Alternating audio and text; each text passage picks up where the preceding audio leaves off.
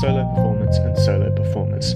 Hi, I'm Steve Greer, theatre academic and writer, and in this series I'm exploring how and why and where solo performance gets made.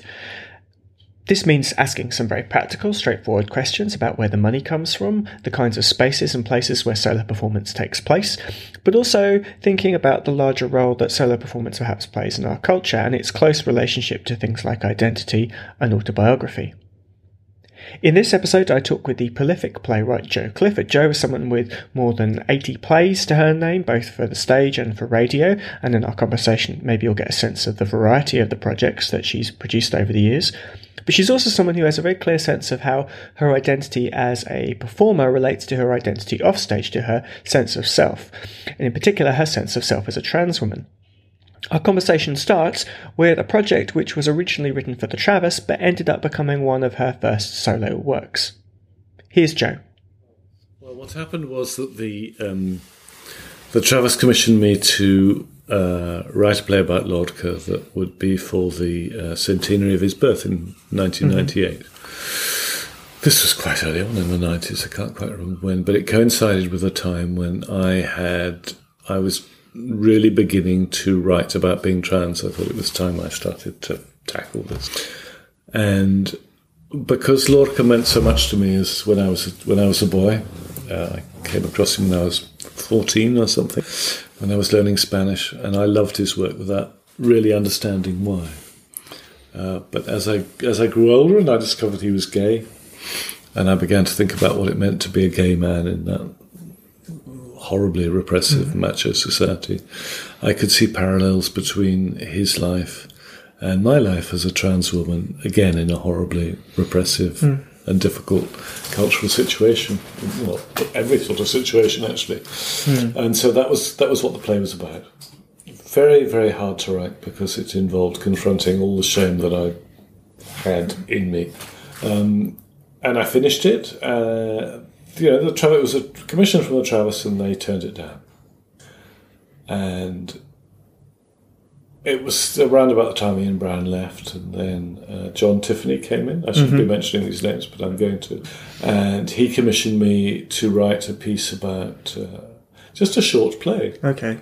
And I wrote about the child of a Serbian warlord who was trans and her difficulties with her dad, a short play. And that was turned down. And I began to think, and that finally ended my artistic relationship with the Travis, which had been very long and very fruitful. Yeah. So it was a very, very traumatic time for me. And then I thought, well, okay, there were two things that happened. One was that I didn't want to waste the play about Lorca. So I turned it into a radio play called Ain't It Grand to Be Bloomin' Well Dead. And then I was invited to take part in a conference organised by Northern Stage called a Lorca Fiesta. And I thought I'll perform. And that was the first time, actually, that I'd really performed a piece in public. And I expect I did it really badly. But I would say that... and then the next time was God's New Frock in 2001. You've probably come across God's New Frock. Yeah. And that was self-funded. But that first impulse, we come to God's New Frock, of you thinking, so you had this invitation to take part in this conference, the impulse that you would perform it, that I would perform it, is... Do you remember it being kind of out of necessity, or does this did it make total sense? Or? Well, there were two things going on. One was that this is quite a long story. Well, yeah.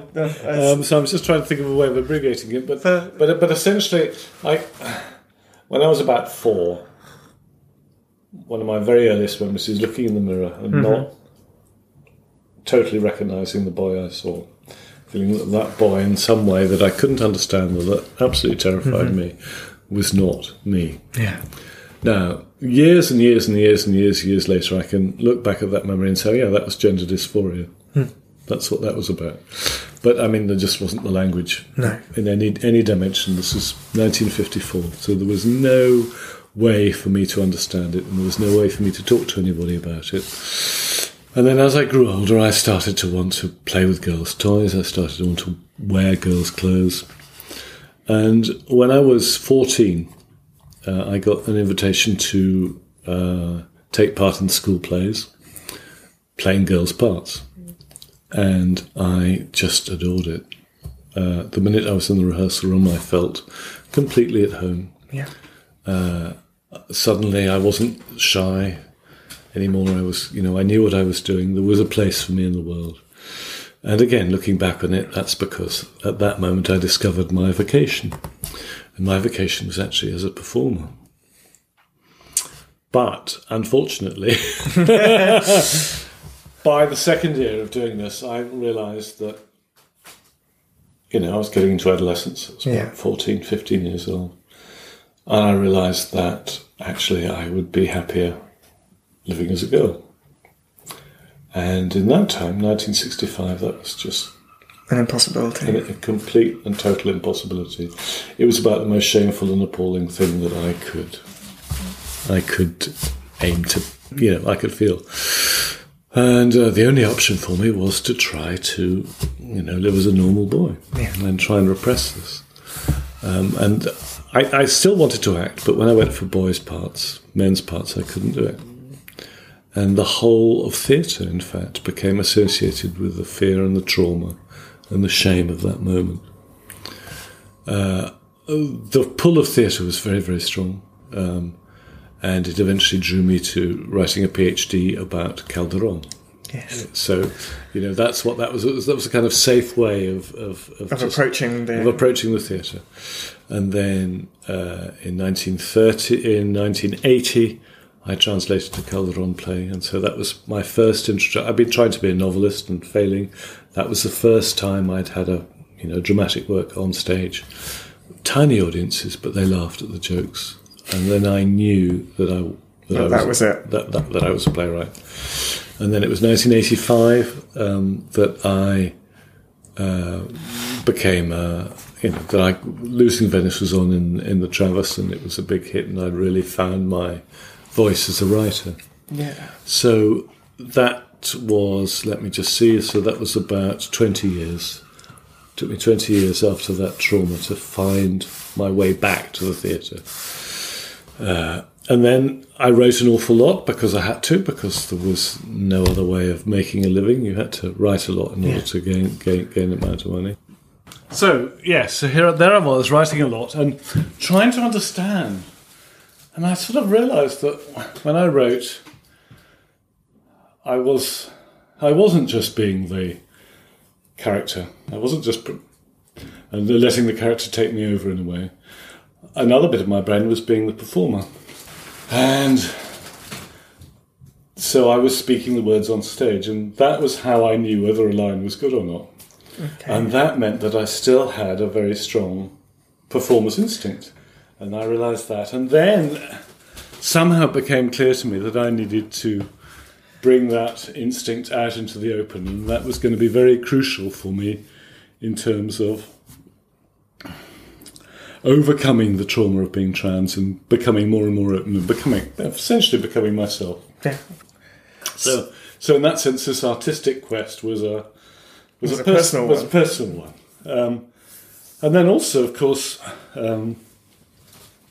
by the time I started to really write about trans themes, I realised that I needed to work with trans actors. Mm-hmm. And of course, there weren't any. No. And it still feels... there's a friend of mine who works with a really great London-based organisation called Gendered Intelligence. Mm-hmm. Mm-hmm. And one of their kind of ambitions is to kind of build pathways for trans performers into professional, into screen work and stage work and radio work. Yeah. And it feels as though that project has just begun, which feels so ludicrous to kind of go of the last. I mean, they've been active for quite a few years, but the sense that it still has only just begun is extraordinary to me. Yeah. So in a sense, it's like, in the absence of again, there's another kind of element that comes in my head suddenly, which is in the absence of trans performers who you might cast, you are that trans performer. Yeah. Yeah. So when it comes to God's New Frock, which is a couple of years later, and that's the work which has kind of got these two threads of the boy called Billy who really wants to be a girl, and a god who has a wardrobe full of frocks as the two threads of that. And there's a program there. I think might be on your website, or I've seen it somewhere else, where you talk about it as an experiment. You say, I've written about 60 plays, but I've never performed in one of my own at that point. So that was the next step forward, was it? Yeah. Obviously, to try and yes, I mean, that was the next step forward, to try and see if it was possible to create a play, 50 minutes or an hour, and just manage to do it. And clearly I did. I did it. Well, I took it very gently. I remember working. It was a script in hand presentation. And then the next year, lovely director Lorenzo Mella helped me put it on. I mean, again, it was all self-funded. There was no other way of getting the stuff on. It was lucky I was lecturing at the time. So that's how it happened. Yeah. Okay. And then that, if I've got it right, that was... Well, actually, before I come on to that, but at the time, I mean, I'm just thinking we'll talk maybe a little bit about the kind of response and some of the hostility to the gospel calling to Jesus Christ, Queen of Heaven. But at that point, what was the kind of response to that, kind of professionally or critically, or was that something that didn't seem to cause any waves? It seemed to go very well. I mean, we sold out in the Tron and we sold out in the Travis. People seemed to enjoy it. Yeah. There were a couple of nice reviews, and I was actually ready to carry on doing it. But unfortunately, my producer, dear love, got meningitis. Oh, no. And so he just couldn't work for years. And the other thing that happened in the course of this was that I had a pretty serious nervous breakdown. It was actually in between the Tron. This is a really interesting moment, actually. It was in between the Tron and the Travis. I turned up to work in the Gateway, beginning of term. Looked at the timetable, and I couldn't understand it. You couldn't make sense of it. I couldn't make sense of it, and I started to cry, and I couldn't stop. I just couldn't. I couldn't stop. And a dear colleague said, "You really need to go home. You just, So I went home. I saw a doctor. I was off work for 3 or 4 months. There was a time when I didn't think I'd be able to write again. Just couldn't have the concentration. It felt as if my life had ended. Actually, I couldn't see any way forward for me as an artist. But I had this problem because in a fortnight's time I was supposed to be performing this show in the Travis, and I thought, well, probably I should cancel it. That would be the sensible thing to do. But really, just to give myself something to do, I was up in my room and I went through the moves. Yeah. I went through the lines, and I discovered I still remembered everything. And it made me feel quite good to do it. And I spoke to Lorenzo, and we decided to go ahead. And it was an extraordinary experience because there I was in the deepest despair and distress, doing a one-person show in the traffic. And I felt so happy. While I was on stage, I felt happy. And I can distinctly remember, because every night I would arrive early and I would just walk through everything on the stage and say my lines, and then I'd go up and sit on the steps outside the Usher Hall, and the sun was just setting, and it was and I'd feel happy. And in the middle of this incredible turmoil, it felt very safe to be performing. Clearly, part of the process, I was speaking about how performing was part of transitioning. Mm-hmm. And as the whole process of transitioning, then suddenly performing became more and more important. And then once I'd written the play, and I was very surprised to find that Jesus was the main character, but there she was, dear love. I realised I had to do it. But I didn't really understand the significance of what I was doing at the time. gosh, 2009. I had my little bit of surgery, my orchidectomy. I went off to France. I was a Robert Louis Stevenson Fellow in that gorgeous place, and I came back at the end of August and more or less went into rehearsal. And what I hadn't quite taken on board was there'd been all that controversy about the Bible, and that had really got the religious fundamentalists stirred up. And, they'd said, we think there's going to be a little bit of a protest. But I still, when I turned up to the opening night, and there was the street literally full to overflowing with protesters. And there's nothing that can prepare anyone for that. I was completely freaked out. I'd sort of expected it to be more or less the same as with God's New Frock, that nobody would really mind. God's New Frock, I accused the Bible of being pornographic. And that didn't seem to... But that didn't seem to bother anybody. But Jesus as a trans woman, just... When the image, a dear friend of mine, Neil, I remember... I borrowed a white blouse and a white skirt from a friend of mine. We took the photo in the basement garage. I think I've seen the image. It's beautiful. It's a really gorgeous image, isn't it? It was done. And he had lights, but he got terribly excited by the emergency light that went on. So you presumably had keep moving around to get the So emergency every now and again, I have to kind of go, woohoo! And then somehow look serene. I don't know how on earth we did it. Anyway, he photoshopped it really beautifully, but that really, really outraged people. And as is so often the case, outraged them without having seen the work or having any interest in reading the work, or not at all. The protesters never, ever, ever, ever want to read the work. They don't want to know anything about it. And one of them said to a friend of mine, who said, "Well, look, you don't know anything about this play." And they said, "Well, you don't have to go near a sewer to know that it stinks." And that's always been the attitude of these people. I learned that first night that there were the wildest rumours going around about what I was going to do on stage. That I was going to... what was I going to do? There was leather-clad nuns who were going to masturbate me. I was going to tear up the Bible and wipe my bum with it. Just completely grotesque fantasies. And you kind of go, I always read back from fantasies and go, what desire does that express on the part of the person who traffics in them? Exactly. It was all about them. And... but it was very, very frightening. I was really terrified and very traumatised by it, I must say.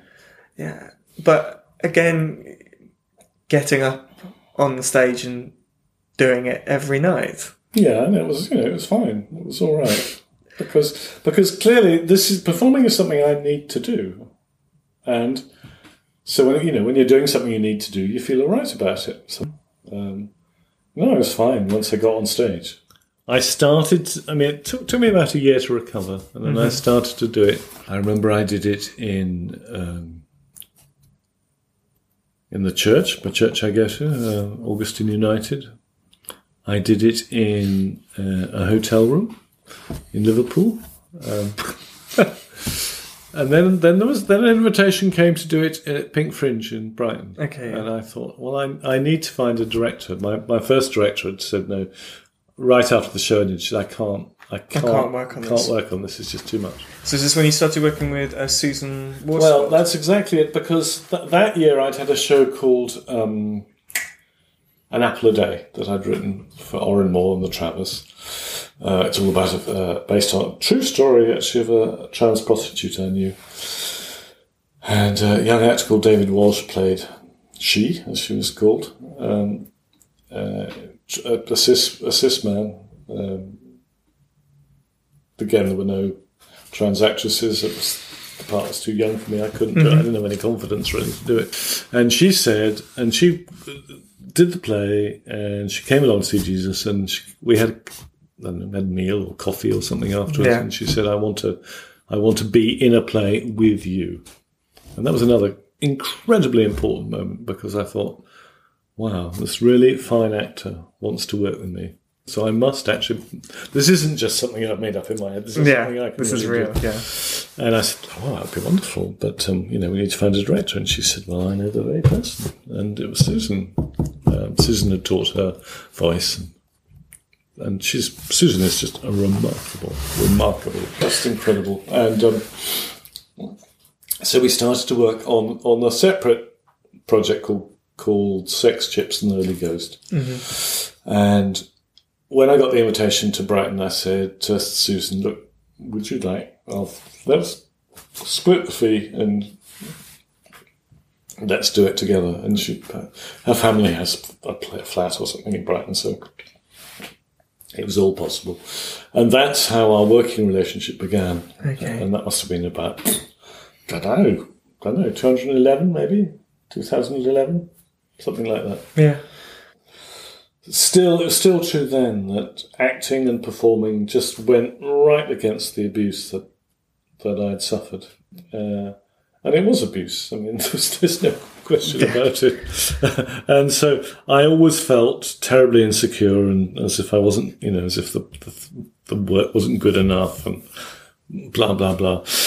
And I remember trying twice to put the show on during the Festival of Justice and Peace, I think it was called then, in St. John. And then it started to be called the Just Festival. And they were terribly interested again in 2015. And then the committee again hated it, turned it down. So we needed to find somewhere else. I'd been to that church, St. Mark's, to meditate quite a few times. I knew the minister, and so that's how that happened. And the only slot that was available at that stage was late at night. And so we went for it. Yeah. Thought it would be a good way to end the day. Really out of the way venue. Yeah. Not known for theatre at all. We had great difficulty getting anybody to come along. I mean, none of the critics, strangely enough, saw the first production. Mm-hmm. None of them. They'd all been seeing a show about the Bruins that had been going on in the Big Tron. Yeah. They missed it, and none of them seemed to want to come again. It was just very difficult. But the British Council in Brazil got interested for all things like that. So it's a British Council. That's a whole other separate story. And Liliana Rebelo had said, I don't know, Natalia was coming along. Natalia Malo, a director, producer. I mean, she's an extraordinary woman. And she was going to see something else. And Lily said, "No, you're not going. You're going along to see Jesus, Queen of Heaven." Natalia went, "Okay." And off she went. I think it was her first night. I think, Okay. She just, and so she turned up, 10:30, saw the show. And then afterwards, I was saying hello to people, and there was this Brazilian woman saying, "I'm going to translate this. Will you let me? Give me the script." And I went, "Okay." And so she did. She translated it mostly that night, that very night. She sat up all night to translate it. It made such a deep impression on her. And then, eventually, earlier this year, yes, the Brazilian production happened. Yeah. Brilliant. Yeah. So so it came back to, most recently was at Summer Hall. So I and in brought quite a different kind of space. I brought in a very different. I mean, St. Mark's was a church. Summer Hall was the old anatomy lecture. Yeah, which is a beautiful room, but utterly different. So it's completely different, and it worked. We could make it work there as well, and that for the first time in my life, that was a properly funded production because Made in Scotland funded it. Ah, right. That's the first time. First time I've had any real public money to put the show on. Are you conscious this kind of while these shows are going on and you're writing for them and writing them, perhaps knowing that you're going to perform them? Does it involve a kind of gear change when you're writing a kind of a work with multiple cast members that you don't anticipate yourself being cast in any of the parts? Is there a different sensibility at stake there? Well, there is a limitation which I have to work hard to overcome, Which is? Which is that I think I've got to make it easy for myself. Okay. When I write for a professional actor, I don't even think about that. In fact, I make the work is always very complicated. But if I'm writing for myself, and I can distinctly remember it with God's New Frock, and again when I was doing the first version of Jesus, Queen of Heaven, I thought I would kind of go, I'm not sure I'll be able to do that. And so there was a little bit of self-censorship creeping into it, which I had to very strongly resist. And just, again, because you have to listen to the character. Wherever the character takes you, you have to go. Because if you try and get all worried and censor it, then they just kind of protecting the performer's self of you rather than letting the playwright version of you do their job. That's right. And so I had to work very, very fiercely at that. Yeah, but I think that's over now. I think I've overcome that.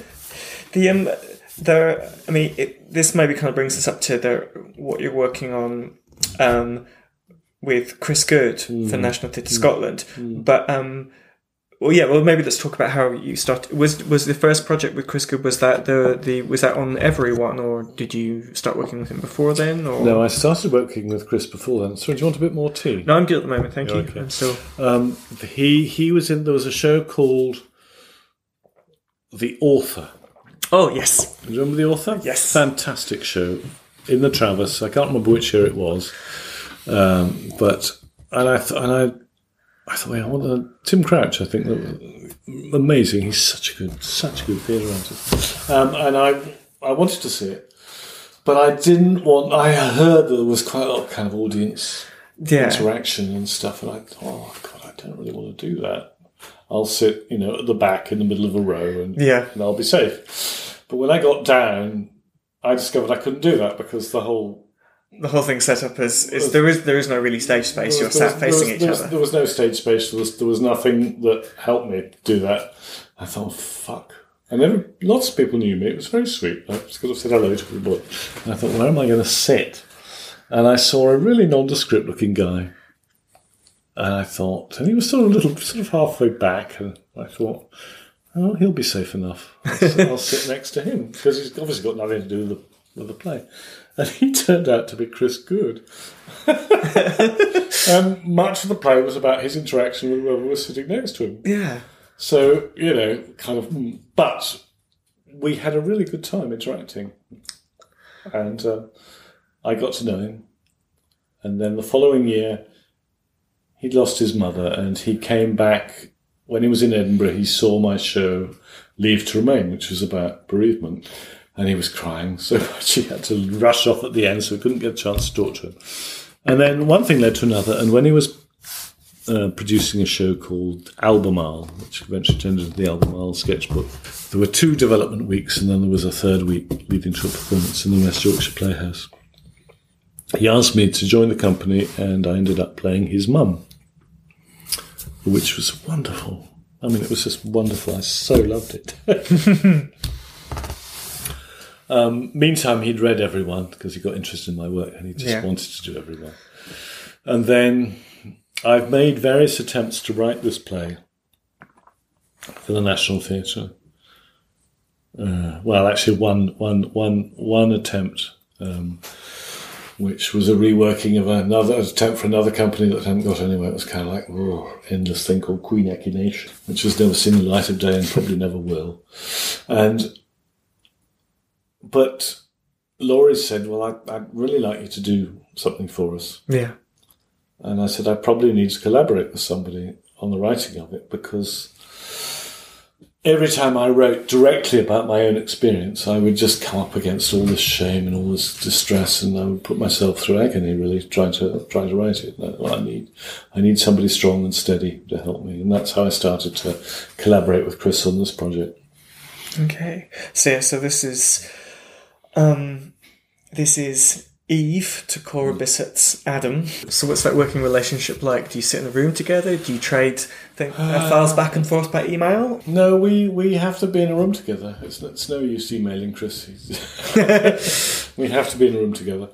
And we've spent 3 weeks together in rooms. The first week, I can remember I brought along a whole load of photographs. And we did a massive timeline of my life. And we created something out of that, actually. And then the second week, we took it a bit further. And then the third week, I remember renting a flat through Airbnb in London. And it was another week. And this was actually about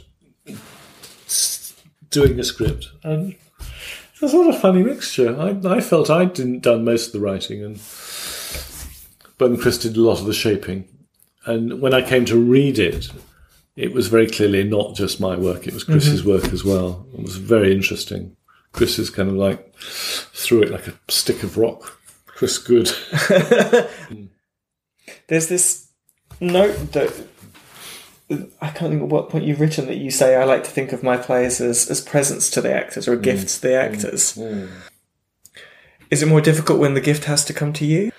Well, no, I don't know really. I don't think so. Because I'm just thinking about this relationship that you've on this project in particular as a way of you being able to talk about this material, which might otherwise be quite difficult. I mean, I think because actually, I mean, I say that sort of thing, but when I'm writing it, I'm not thinking like that at all. I'm just focusing on the character, and I think in a way, this particular project It's very similar in the sense that I'm taking aspects of myself, I'm taking aspects of my life, and I'm creating a character that, talks on stage, does things on stage. But normally what happens is that the bits of myself get given different names. Pip, Miss Havisham, Faust, whatever. Yeah. And in this case, they're a character called Jo. And so there's going to be a kind of blurring between, but I'm very clear in my head that this Jo has got inverted commas. Oh, this is the stage. This is the theatre version of. This is Eve. This is the Jo is the main character in Eve, and it's going to be very definitely a version of me, but it will not be me. So that was Jo Clifford, who I could sit and talk to for hours. Jo was incredibly generous with her time and with the detail of her life and her practice, and hopefully that's come across in the edited version of our conversation for this podcast. So Eve was originally presented during the 2017 Edinburgh Festival at the Traverse Theatre, where it was alongside a second play about contemporary trans life called Adam. Both shows are going to transfer to the Citizens Theatre in early September, so if you didn't get yourself to Edinburgh during the Fringe, get yourself to Scotland in the next month and you can pick up both shows. I think Eve is a really important piece of theatre. It has a really distinctive voice, and you get a sense of Jo's command of the detail of her life, both as a playwright and as a performer, which makes it something special. So it's a piece of autobiographical performance which I think extends beyond the detail of an individual life. You don't want to miss it if you can possibly avoid it. For more episodes of this series, why not visit my website stevegreer.org. For now, thanks for listening.